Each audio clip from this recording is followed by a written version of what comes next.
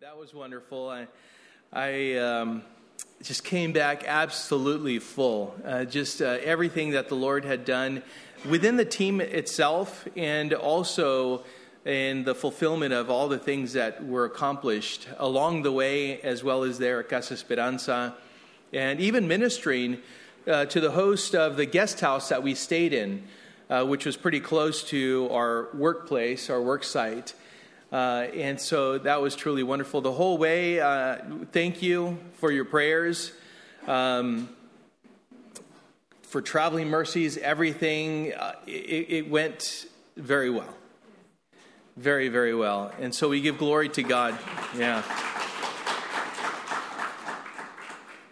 In fact, even on at the border. So it didn't take us very long to cross, a little over 2 hours. One group. So we ended up getting split up. 5 vehicles. I won't tell you how, but 5 vehicles. So 2 were at one border crossing in San Isidro, and was it 2? 3. 3 and 1. Was it 2 San Isidro? No, I'm forgetting. 2 San Isidro. 3 went to Otay Mesa, and so. Again, how we got there, that was all interesting. But what's incredible is that we all crossed both locations at almost the same time. So the Lord orchestrated it all. That's all I have to say. And I'm thankful it didn't take us 6 hours to cross, because sometimes it has taken us like anywhere from 4 to 6 hours, 4 on the minimum, like on the short side, but more like 6 and on the lengthier side. So anyway, thank you for your prayers. We all participated in that, and all glory to God. It was truly wonderful. I'm looking forward to the next time that we go to Mexico to minister, and I pray as the Lord would stir your heart that you would participate in that you would get to experience what we've seen accomplished in Mexico. In some of the announcements, the whole Lifehouse Theater and the Hiding Place, that is an awesome place. So if you have not seen the Hiding Place, and especially if you like theater or you've never been to a live dramatic rendition of some of these books, I would encourage you to sign up and go. If you're not familiar with the Lifehouse Theater, it's located in Redlands, and it's been around for quite some time. It's ministry. I would encourage you to look it up and check it out, but get signed up. We're focusing on the youth, but we're also opening it up to the whole church. It's a family event, so that's us, right? So I would encourage you to go. And if you don't know any of the names that Modesto rattled off, then make sure you just make your way to the back information table, and I'm sure someone will point you in the right direction, or we'll just get you signed up for whatever it was that was signed up, was announced. And so we have that. But I'm excited to continue our study in the Gospel of Luke. We're in Luke chapter 10. So please turn in your Bibles to Luke chapter 10.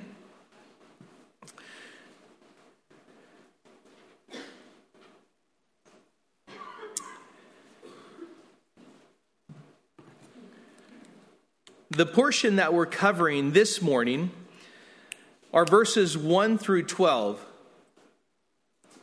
The title of this morning's message is Names Written in Heaven. Names Written in Heaven. For that is the focus and the desire of Jesus, and the focus really that Jesus is teaching his disciples to have in how to conduct themselves, how to respond as they're going and ministering and sharing, spreading the gospel of Jesus Christ. And so we're going to learn about that. And so the emphasis is what and how it is that Jesus instructs his disciples to go into the harvest. For the harvest is plentiful, he says, but the laborers are few. And so he asks them to pray that the Lord of the harvest would send out more laborers into the harvest. And I pray that that would be you and I. So let's begin by reading in Luke chapter 10, verse 1. It says, "After this, the Lord appointed 72 others and sent them on ahead of him, 2 by 2, into every town and place where he himself was about to go. And he said to them, 'The harvest is plentiful, but the laborers are few. Therefore pray earnestly to the Lord of the harvest to send out laborers into his harvest. Go your way, behold, I am sending you out as lambs in the midst of wolves. Carry no money bag, no knapsack, no sandals, and greet no one on the road. Whatever house you enter, first say, Peace be to this house. And if a son of peace is there, your peace will rest upon him. But if not, it will return to you. And remain in the same house, eating and drinking what they provide, for the laborer deserves his wages. Do not go from house to house. Whenever you enter a town and they receive you, eat what is set before you. Heal the sick in it, and say to them, The kingdom of God has come near to you. But whenever you enter a town and they do not receive you, go into its streets and say, Even the dust of your town that clings to our feet we wipe off against you. Nevertheless, know this, that the kingdom of God has come near. I tell you, it will be more bearable on that day for Sodom than for that town.'" Father, as we consider your word and the instructions that you are giving in this moment to your disciples to go as you send them out, to prepare the hearts of people for you, we ask, Lord, that the Holy Spirit, as you send him out, would prepare our hearts to receive your word. That, Lord, we may reflect an obedience to you and a love for you through that obedience that reflects a response to what we are hearing this morning. Father, if there's anything that is, as has already been spoken, a distraction, Lord, even serving as an excuse for us why it is that we are not engaging in furthering the gospel of Jesus Christ as we have come to know it personally in salvation in Jesus Christ by grace through faith in him. Lord, let us repent of those things. Help us to understand how it is that as those disciples were being trained up, so it is that you desire that we would be trained up as well. The urgency, Lord, is set before us. As we have been reminded this morning, even as we prepared for communion, that we know that you are returning for your bride, the church. Oh, Lord Jesus, if you do not tarry, and in our lifetime you rapture us to be with you, we will see you in all of your glory in the clouds. And yet you tell us, Lord, to be prepared, to be ready, to be steadfast, to be strong in you, to be about our Father's business, to have our lamps full of oil, that is, with your Spirit, to have our hands to the plow, making disciples and teaching them all that you have commanded us in your word. And so help us, Lord, to heed those words, Lord, to have a sense of urgency, not being overwhelmed with the cares of this world, but being focused on you, relying on you, trusting in you, walking with you with great joy, with clarity of mind and heart, being led by your Spirit, regardless of the circumstances that we find ourselves in. And so, Father, speak to us this morning. Help us to understand what we have before us, and help us to be kingdom-minded. Lord, that we would have first and foremost Lord, the desire, as we have our names written in heaven, for others to have their names written in heaven as well. And so, Father, thank you for this moment. We ask your blessing, and we pray this in Jesus' name. And all of God's people said, Amen.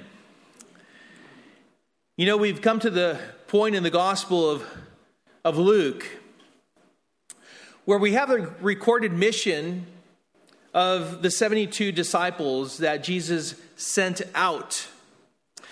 There is no mention of where they went or the length of time that they spent on this mission, but rather Dr. Luke focuses on what Jesus said to them.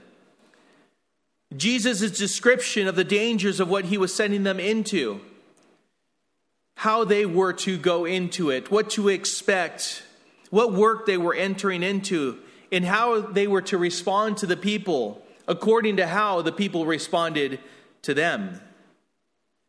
You see, Jesus was sending these 72 disciples into his harvest.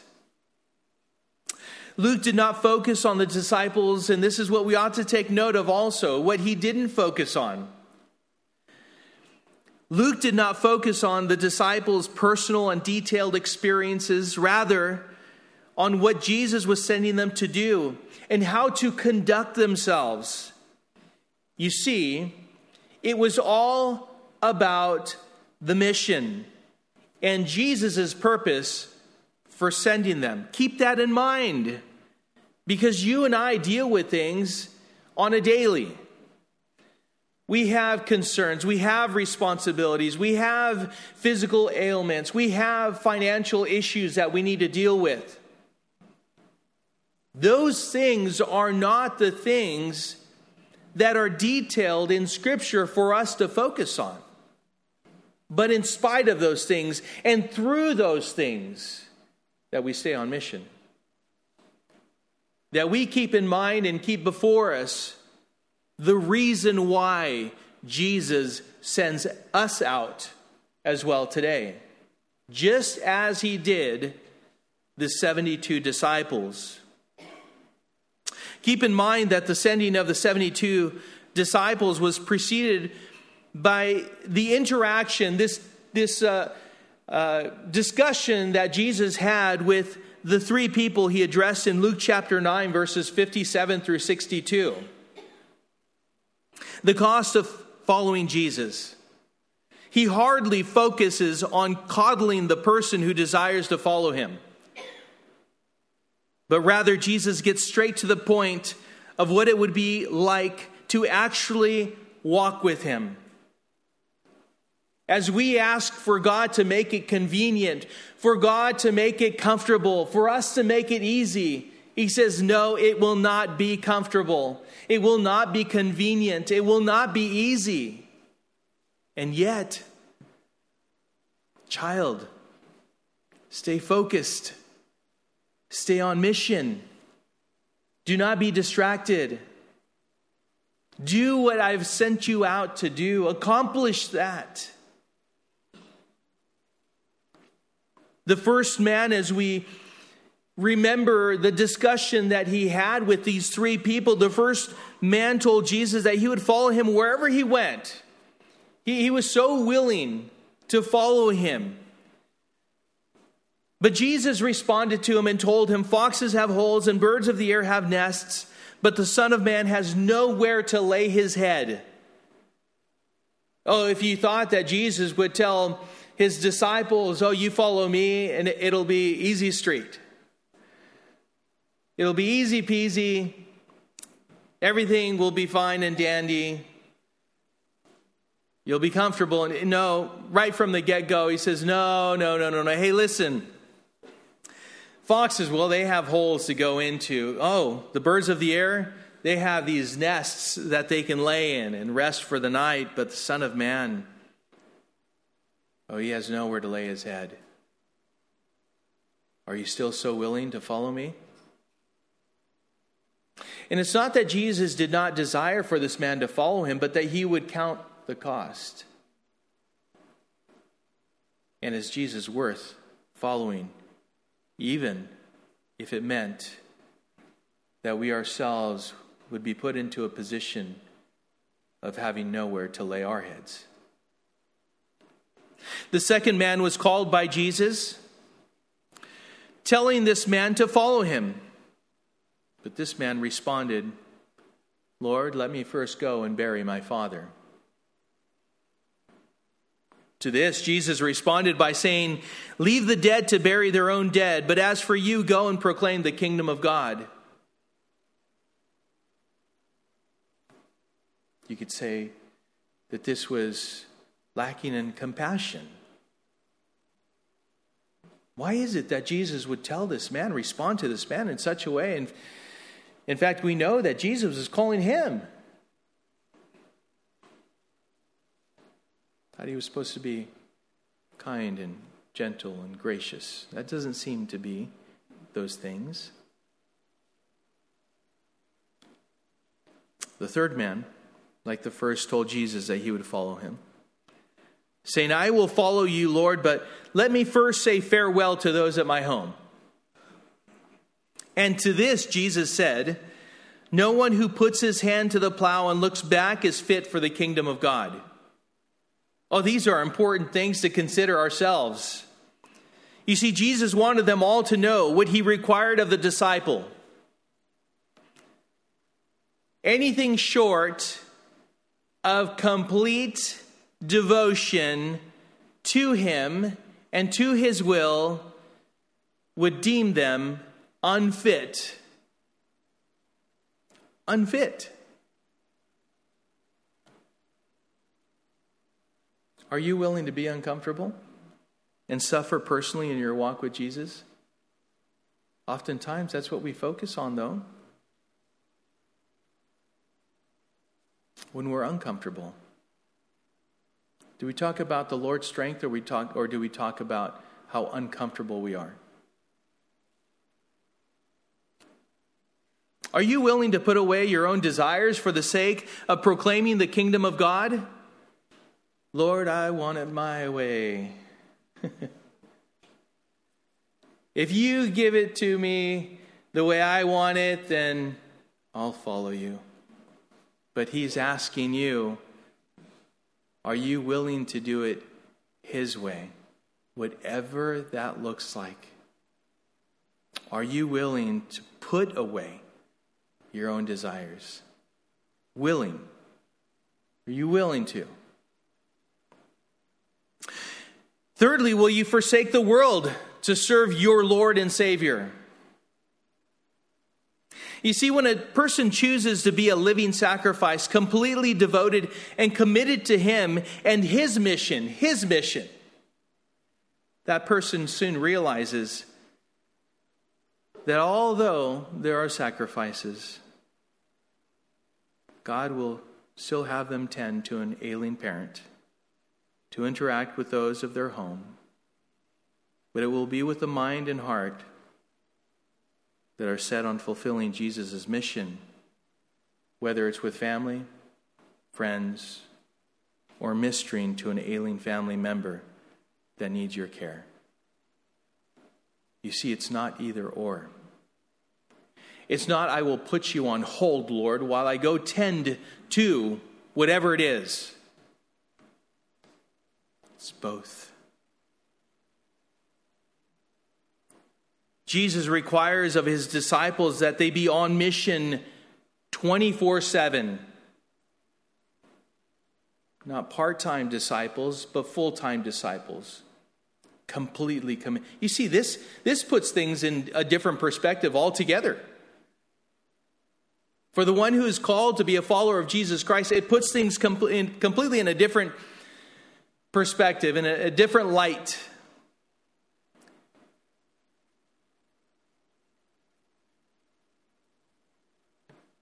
Do we consider him in every moment? Do we rely upon him in every circumstance? Is it who you are or what you do? You see, who you are should determine what you do. It's not the other way around. Out of the abundance of the heart, the mouth speaks. It is in the same way that we ought to conduct ourselves in life. It is just who we are. We belong to Christ. We are completely devoted and committed to Him. We are consecrated unto Him. Therefore, we do these things. James talks about this.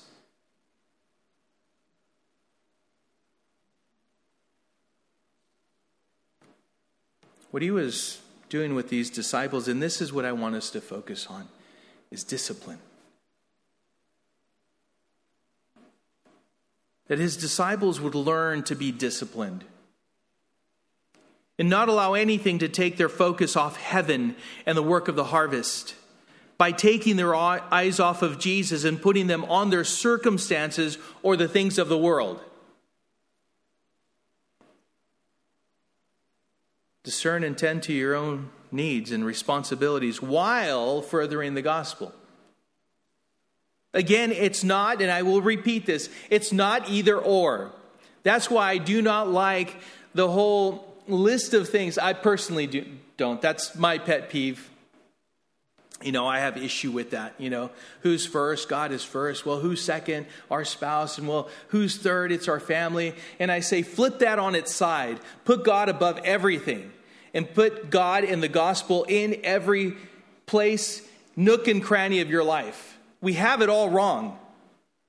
Because what happens is when you try and find balance, the only one that can balance it all is Jesus Christ. When He's above everything, there's balance. It's not that you'll evenly spend your time and focus on everything. At some point in your life, you will focus more on certain things than others.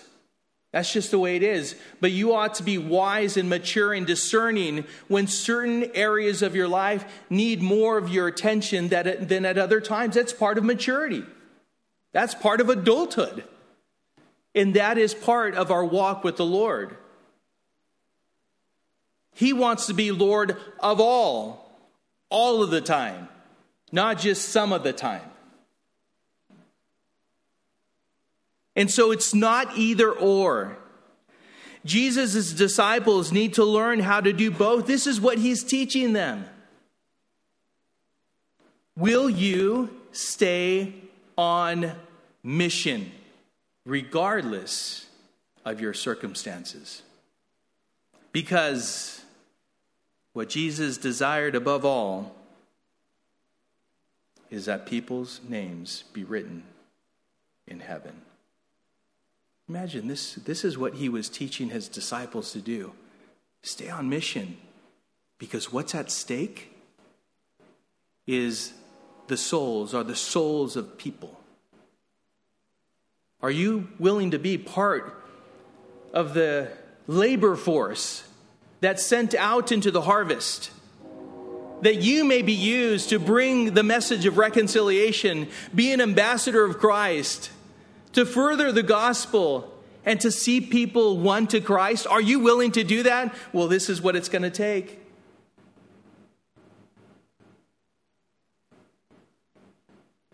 He desires that none perish, but that all reach repentance.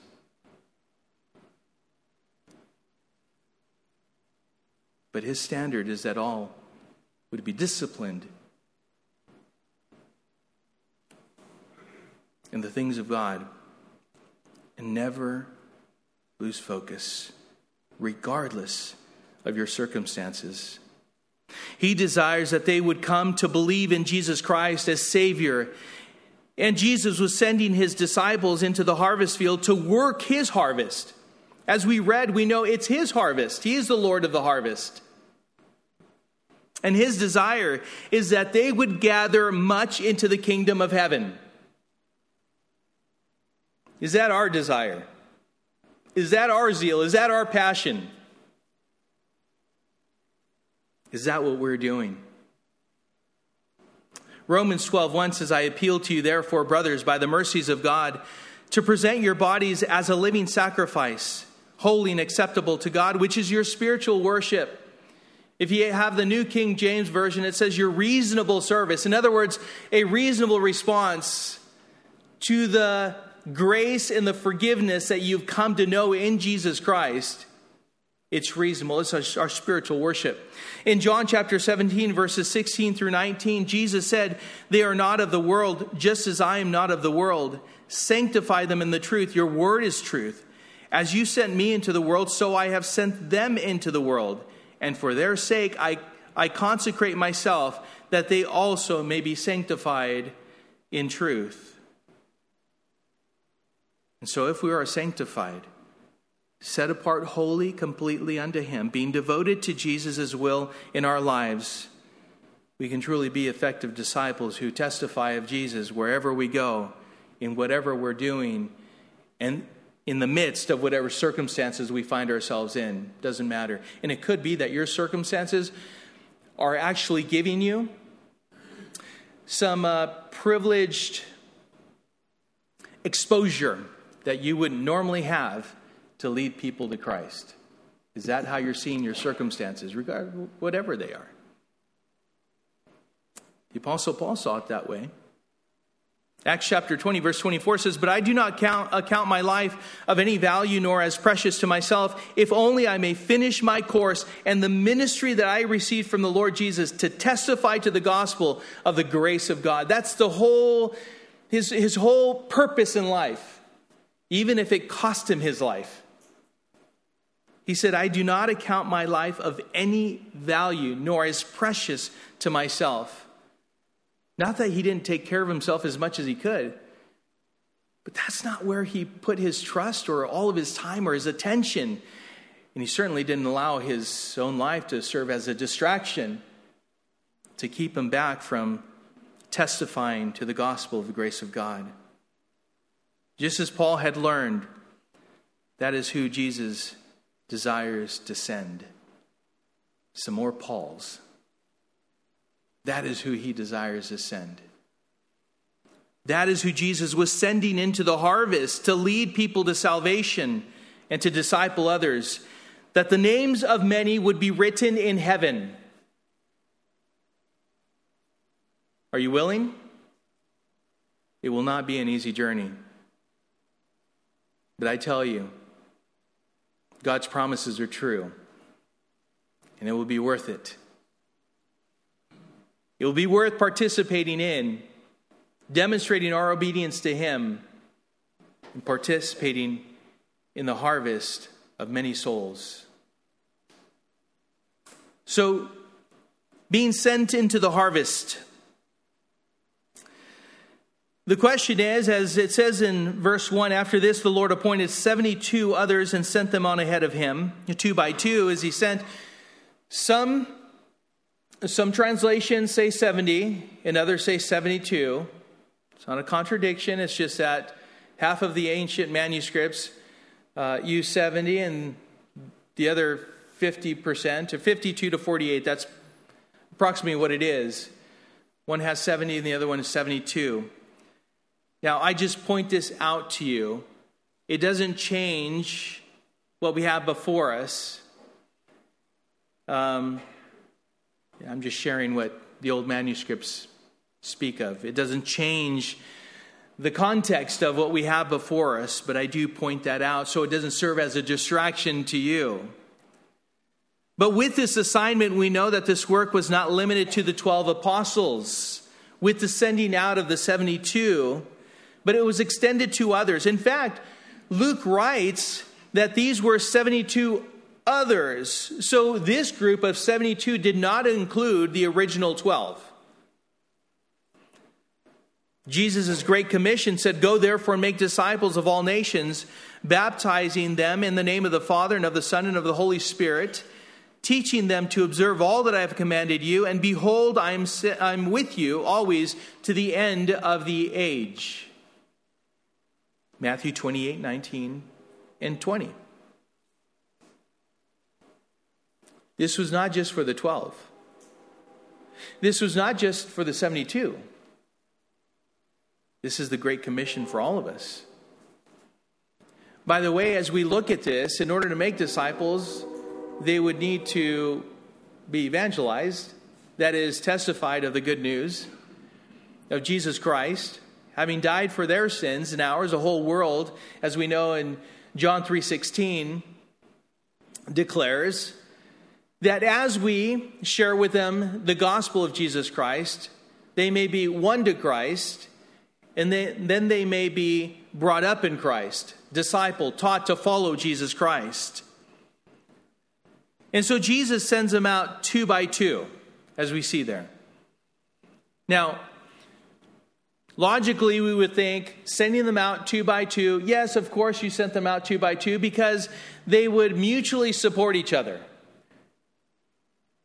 But is that the only reason Jesus sent them out 2 by 2? You could have sent them out just in singles. But there is a theological reason why it was that he sent them out in 2. Because in Deuteronomy 19:15 and Numbers 35:30, it says that do not receive a testimony of someone, but by the mouth of 2. And so when 2 witnesses testify of the truth, as they knew in that day, that would determine its validity. And so this is how he sent them. He was training them up. 2 need to be in accord. 2 need to be in agreement. 2 need to go out with the same message. One can speak, the other can say amen, but they're all unified and they're testifying of the same thing. And this is again in fulfillment of the word. If you remember, John the Baptist was preparing, he was sent out and he was preparing the way for the Lord. But we know that John, because of his testifying of the truth and confronting adultery, was actually beheaded. But that's not where the spreading of the gospel ends. In fact, we have the 12 and we have the 72, and then we have the church that has continued. In the moment, as we see here in Luke chapter 10, we have 72 others who are preparing the way of Jesus. He was sending them out before him. In fact, the expression that is used, sent them on, as we read that he said 72 others and sent them on ahead of him 2 by 2 into every town and place where he himself was about to go.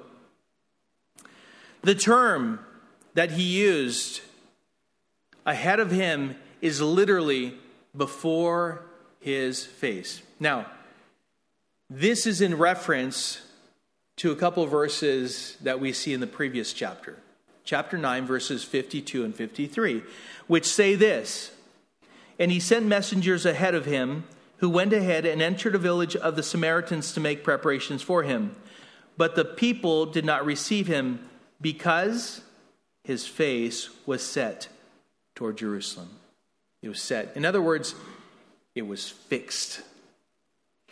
There was nothing that was going to move him, slow him, distract him from fulfilling the Father's will. He has set his face, so as he has set his face, so they have set their face. It is unlikely that Jesus would personally enter into 36 towns as we break it down on his way to Jerusalem. But it could have been that they were there to prepare the people to believe, and that in believing they would know Jesus personally. They would prepare the way for Jesus. Luke 10, verse 16 says, "The one who hears you hears me, and the one who rejects you rejects me, and the one who rejects me rejects him who sent me." So as we go, and we are ambassadors of Christ, bringing the message of reconciliation, as people receive and they also reject, we know that they are not rejecting you, they are rejecting him who sent you. And if they reject him who sent you, they're rejecting the one who sent him, the Father. But if they receive you, they receive him. And through him, we'll know the Father.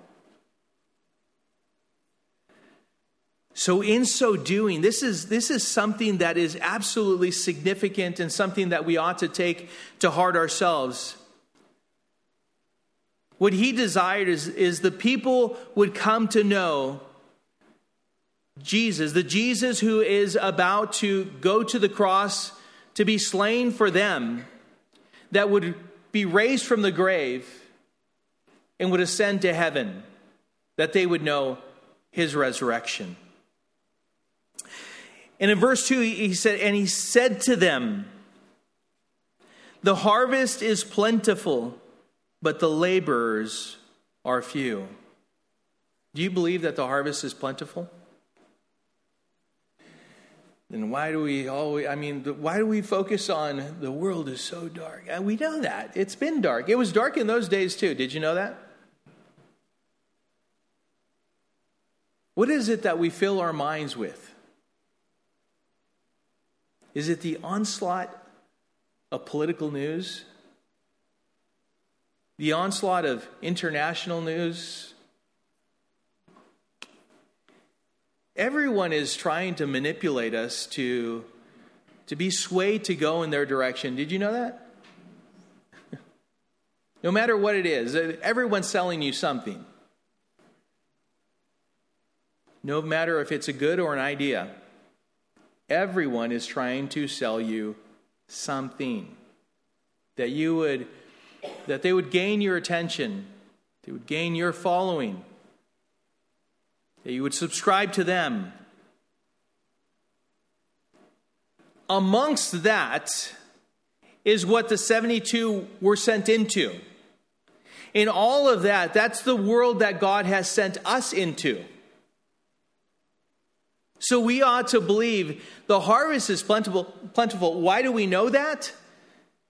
Because there's a bunch of unbelievers out there. There's the harvest. Go get it. Well, there's no one to go and talk to. Really? Really? Do you know any unbelievers? You do?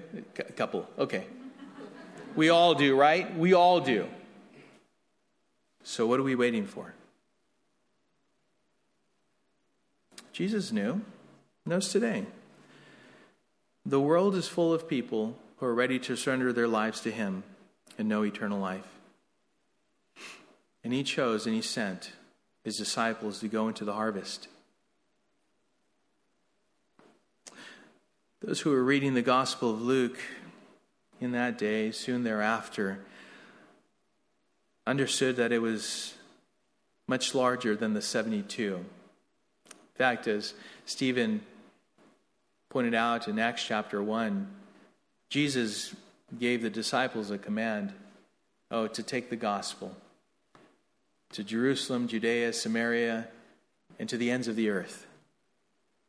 So when they were reading it, this wasn't just for the 72 or the 12.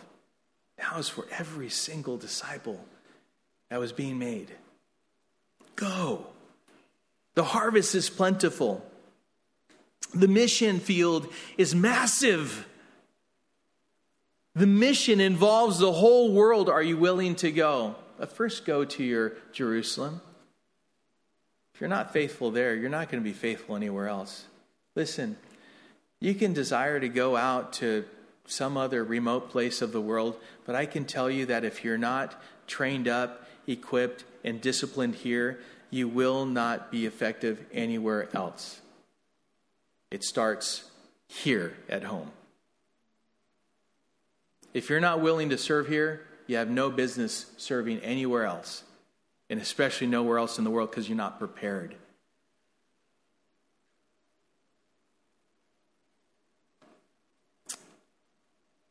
But there's a whole harvest.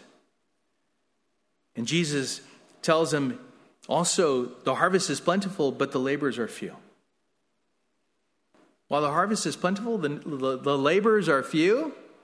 Why is that?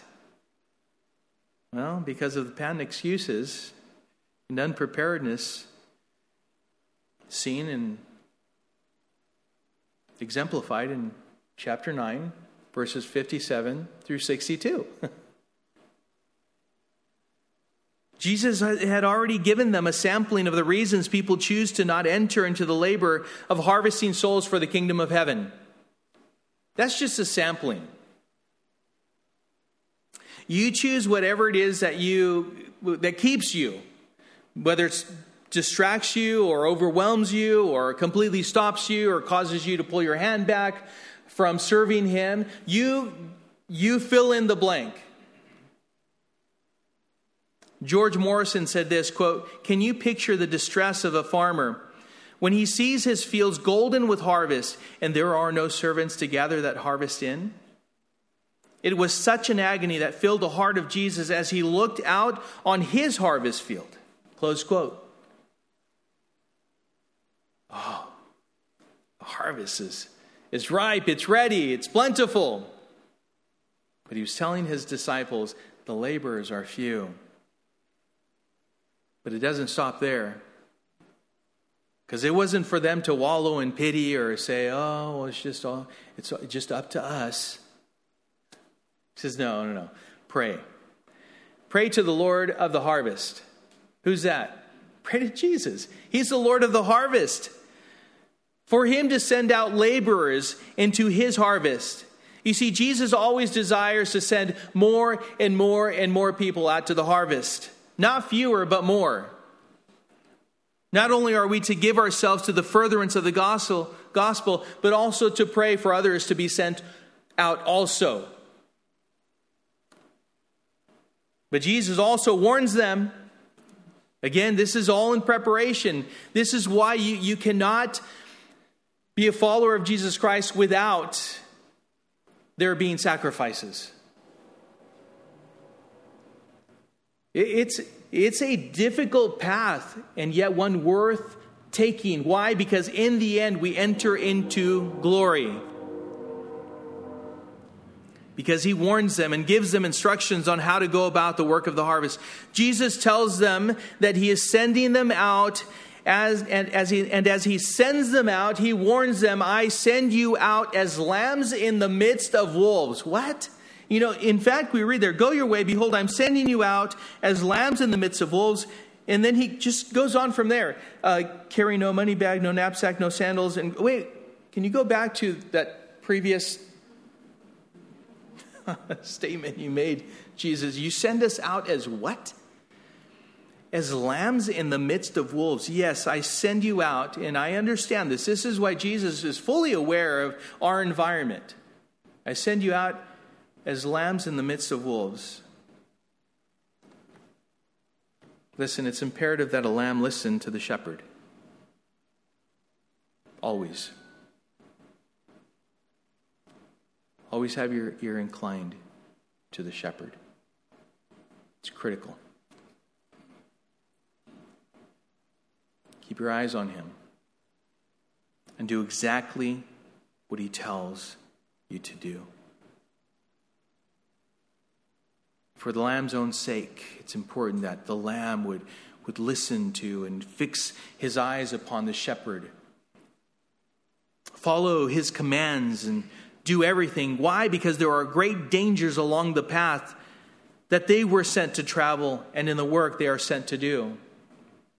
In Acts chapter 20, the Apostle Paul, as he spoke to the elders in Ephesus, verse 26 says, verse 26, therefore I testify to you this day that I am innocent of the blood of all. For I did not shrink from declaring to you the whole counsel of God. In other words, they had no excuses.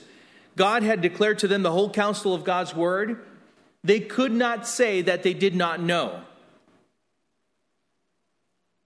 And so he says, I'm innocent of the blood of all. I did not shrink from declaring to you the whole counsel of God. Pay careful attention to yourselves and to the flock in which the Holy Spirit has made you overseers to care for the church of God, which he obtained with his own blood. I know that after my departure, fierce wolves will come in among you, not sparing the flock, and from among your own selves will arise men speaking twisted things to draw away the disciples after them. Therefore, be alert, remembering that for 3 years I did not cease night or day to admonish everyone with tears. He laid out the whole gospel. He explained to them exactly what Jesus is warning his disciples as well and was preparing them for. In Jude, verses 3 and 4, Jude writes, "Beloved, although I was very eager to write to you about our common salvation, I found it necessary to write appealing to you to contend for the faith that was once for all delivered to the saints. For certain people have crept in unnoticed, who long ago were designated for this condemnation, ungodly people who pervert the grace of our God into sensuality and deny our only Master and Lord, Jesus Christ." Jude was in alignment with the warnings that we hear from Jesus' own lips. In 1 Peter chapter 5, verses 8 and 9, it says, "Be sober-minded, be watchful. Your adversary, the devil, prowls around like a roaring lion, seeking someone to devour." He says, "Resist him, firm in your faith, knowing that the same kinds of suffering are being experienced by your brotherhood throughout the world. And after you have suffered a little while, the God of all grace, who's called you to his eternal glory in Christ, will himself restore, confirm, strengthen, and establish you. To him be the dominion forever and ever. Amen." In other words, all these men were in alignment with what I'm sharing with you this morning. Be disciplined in your faith. Stay on mission. Do not be distracted, regardless of the circumstances. The same kinds of suffering are being experienced by your brothers and sisters throughout the whole world. And if you do falter, when you are restored, just make sure that you are used to restore your brothers and sisters also. Psalm 23. "The Lord is my shepherd, I shall not want. He makes me lie down in green pastures. He leads me beside still waters. He restores my soul. He leads me in paths of righteousness for his name's sake. Even though I walk through the valley of the shadow of death, I will fear no evil. For you are with me, and your rod and your staff, they comfort me. You prepare a table before me in the presence of my enemies. You anoint my head with oil, my cup overflows. Surely goodness and mercy shall follow me all the days of my life, and I shall dwell in the house of the Lord forever." Oh, what an expression of this very thing of the lamb's trust in the shepherd. And so at the same time, we are learning, as the disciples were learning in that moment, to keep on mission, to have that on the forefront of our minds as he was teaching them to keep the mission of the gospel of Jesus Christ and the furtherance of it in the forefront of their minds. That among those that Jesus is sending them into are people who are in need of being delivered from their sin. And when Jesus sent the 12, he told them this: "Behold, I am sending you out as sheep in the midst of wolves. So be wise as serpents and innocent as doves." Matthew 10:16. Which means, as we consider Psalm 23, even though we walk in the valley of the shadow of death, we will fear no evil, because Jesus is with us. He guides us, and his power and his authority is sufficient for the work that he has sent us into. Let us trust and rely on him. Well, in verses 4 through 8, Jesus gives them specific instructions on what not to take, what also to say and not say, and what to do as they enter into a house that receives them. As it says in verse 4, "Carry no money bag, no knapsack, no sandals, and greet no one on the road." It's interesting. In other words, no distractions. Take nothing and greet no one along the way. Have nothing that will take your focus off the mission. Not material things, not extra money. If extra money is something that takes your eyes off the Lord, then put that off to the side. Don't take it with you. This is consistent with Scripture as we consider the exchange that Jesus had with the rich young ruler in Luke chapter 18. And I would encourage you to go back to Luke chapter 18, as we know that the exchange there, this young ruler asked him what it would require for him to know eternal life. So he went through some of the commandments, and this man said, yeah, I've kept them all from my youth.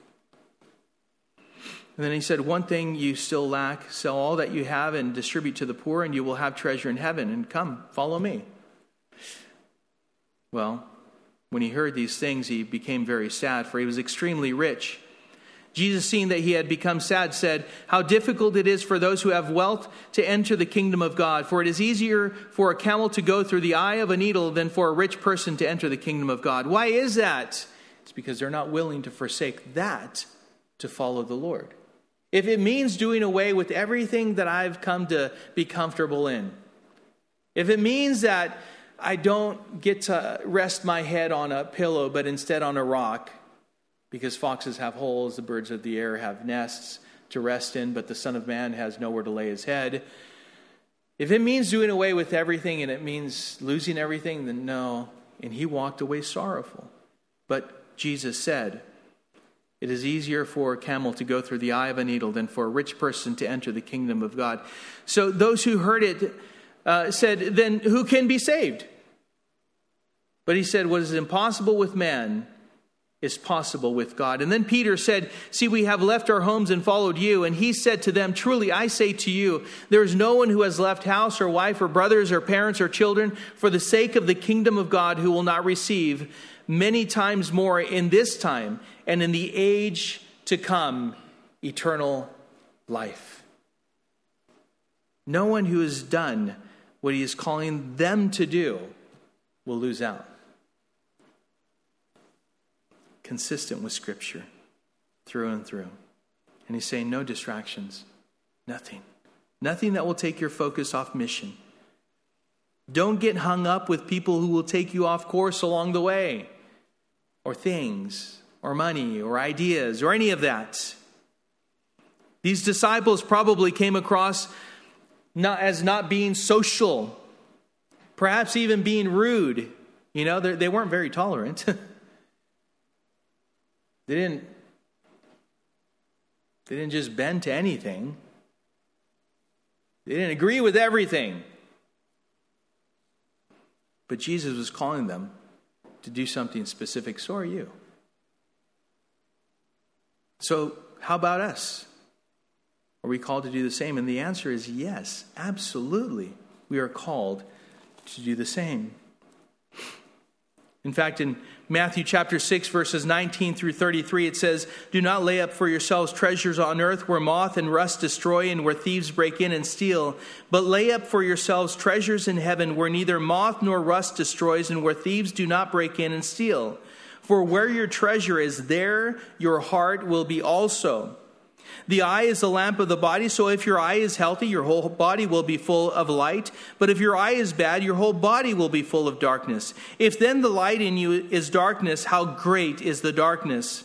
No one can serve two masters, for either he will hate the one and love the other, or he will be devoted to the one and despise the other.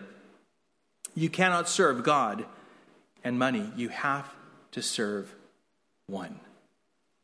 And he goes on to say, and this is Jesus speaking, he says, therefore I tell you, do not be anxious about your life, what you will eat or what you will drink, nor about your body, what you will put on. Is not life more than food and the body more than clothing? Look at the birds of the air. They neither sow nor reap nor gather into barns, and yet your heavenly Father feeds them. Are you not of more value than they? And which of you, by being anxious, can add a single hour to his span of life? And why are you anxious about clothing? Consider the lilies of the field, how they grow. They neither toil nor spin. Yet I tell you, even Solomon in all his glory was not arrayed like one of these. But if God so clothes the grass of the field, which today is alive and tomorrow is thrown into the oven, will he not much more clothe you, O you of little faith? Therefore do not be anxious, saying, what shall we eat, or what shall we drink, or what shall we wear? For the Gentiles seek after all these things, and your heavenly Father knows that you need them all. But seek first the kingdom of God and his righteousness, and all these things will be added to you. You know that rich young ruler? If he would have been willing to surrender everything, more than likely he wouldn't have even have had to give it up. He would, because when we understand, you see, riches are not a sin. But if you can handle the blessing of wealth, prosperity, of health, and at the same time stay on mission and keep your eyes on the Lord, oh, then you are a blessed person. You're walking with the Lord. But oftentimes it's a lot less than that takes us off course. As they were received into a house, they were to bring a blessing of peace to the home, as we consider the 72, as we consider what the Lord is instructing them. A son of peace is a person who is peaceable, quiet, man of good report, an upright man, a man of spiritual integrity. And so if you're received by a man of peace, you just leave your peace there. If not, then it's going to return to you, is what Jesus told them. In other words, they were not to stay in just any house. In this also, they were being taught to discern the spirits and to learn to separate themselves from people who were not of good report, who lacked integrity. A person who lies is a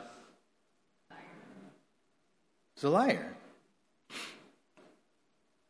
A person who steals is a thief. A person lacks integrity.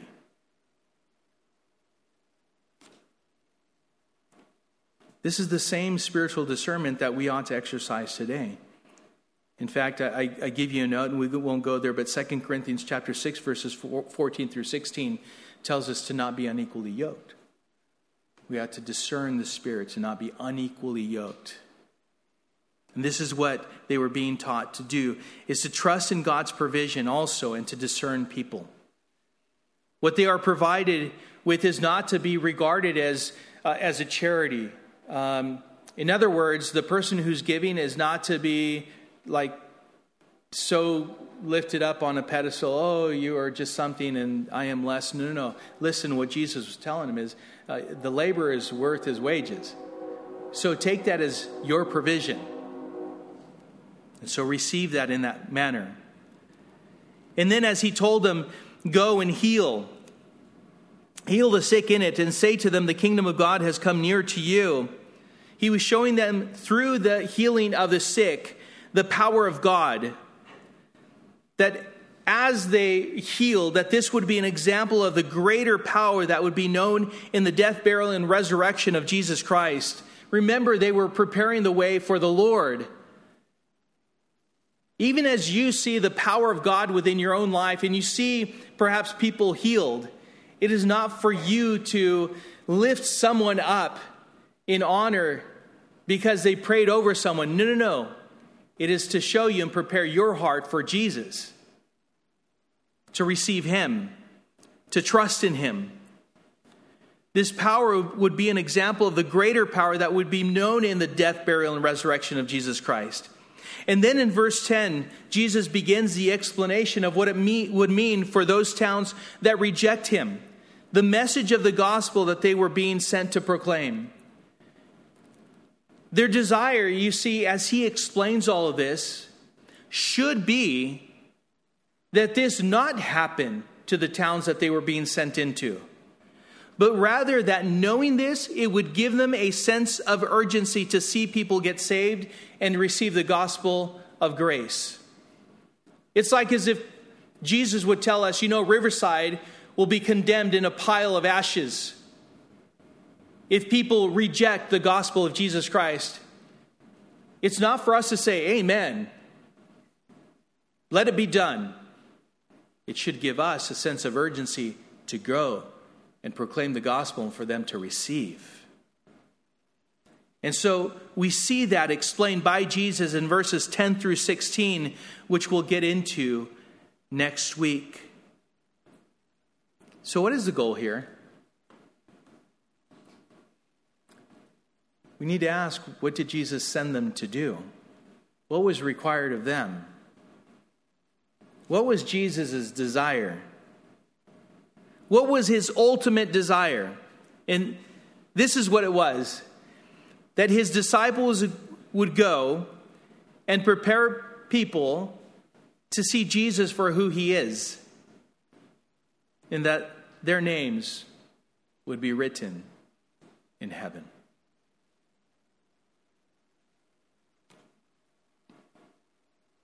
Nevertheless, do not rejoice in this, that the spirits are subject to you, but rejoice that your names are written in heaven.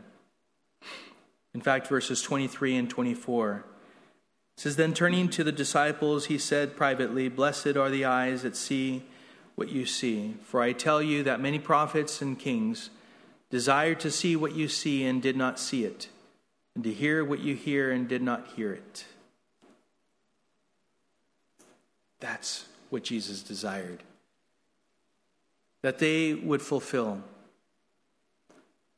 Because for those who reject Jesus, they remain condemned as they remain in their sin, as we know, as it says in John 3:16 through 18.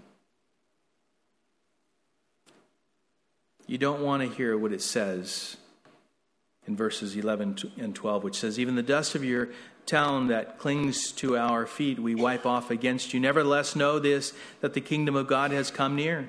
I tell you, it will be more bearable on that day for Sodom than for that town. We don't want to hear those words. But rather, we want to be faithful servants who are disciplined, who keep our eyes fixed upon the Lord. So the question for us in conclusion is, will you trust in Jesus? If you don't already, will you trust in Jesus as your Savior and your Lord? Or are you hard-hearted? Do you still remain in yourself? Pray that today be the day of salvation for you. If we could stand to our feet, I'm going to ask the worship team to come up. And I'm going to ask Stephen and Modesto to come up now.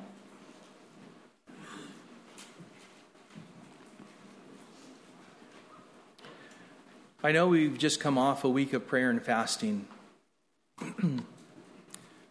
But I'm going to ask that you would proclaim before everyone, as he calls on us to make a public confession of our faith in him, that if you've never surrendered your life to Jesus Christ, Jesus said, I am the way and the truth and life. No one comes to the Father except through me.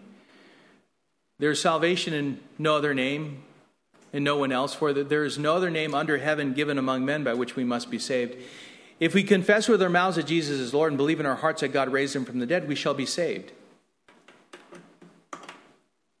For all who call upon the name of the Lord shall be saved. I'm just going to ask you right now, because we want to live this out within this church daily and then take it out. So I'm going to pray, and if there's anyone who is either backslidden, a prodigal, has never surrendered to Jesus Christ, I would ask you, please don't waste time.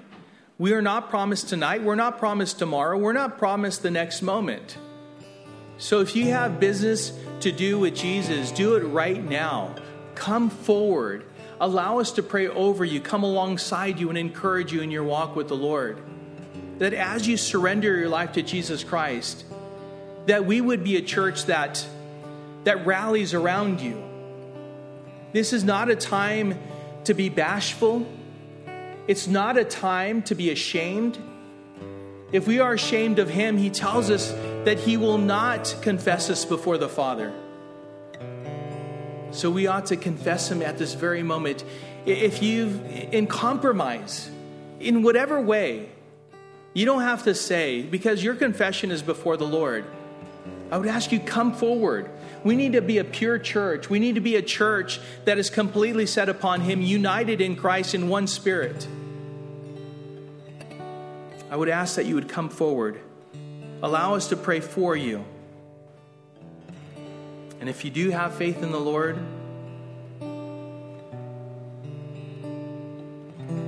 perhaps you need prayer also because you have not been faithful in going out and being laborers in the harvest field. Allow us to pray over you, that you may lead others to Christ in his salvation. I pray for a great outpouring of God's Spirit. It's not my words that I desire that would convict your heart, but God's Spirit, that his kindness would draw you unto him, that we would be willing to come forward and confess him. Will you do that? Heavenly Father, we thank you, Lord, for this moment. Oh, Lord, the standard that you set before your disciples and before us today is high. And yet, Lord, you have not relaxed that. You call us to the same standards. And why is that? Because we ought to live out 1 Corinthians chapter 11, verse 1, as the Apostle Paul said, imitate me as I imitate Christ. Why? Because we ought to be ambassadors of Christ, representing you, not us. And so help us to be those people who do have spiritual integrity, who walk upright before you in your righteousness, not ours, because we have nothing. Thank you, Lord, that matters to you. Why? Because people's souls matter to you. That what we say matches what we do. And so, Father, those who have never come to surrender their life to you, I pray, Lord, that you would move in their heart right now, that your kindness would draw them unto you, that they would confess that you have died for their sins, that you shed your blood on the cross for the forgiveness of their sins, and that they would know their salvation by your grace as they express faith in Jesus Christ as Lord and Savior. That you would move them to come forward and confess that, and allow us to pray and encourage them in their new walk with you. For you promised to give them a new heart and a whole new life with purpose and hope. And I pray for anyone who is in a place of compromise, prodigals, Lord, those who are lazy, Lord, in any way. Oh, Lord, that you would convict each one as well. And, Lord, that we would come forth. Lord, that we may be those brothers and sisters that are able to come alongside them and encourage them and be their strength, perhaps when they have none. And so, Lord, do a special work this morning by the move of your Spirit. We wait upon you and wait with great confidence in that. We praise you and we love you. In Jesus' name.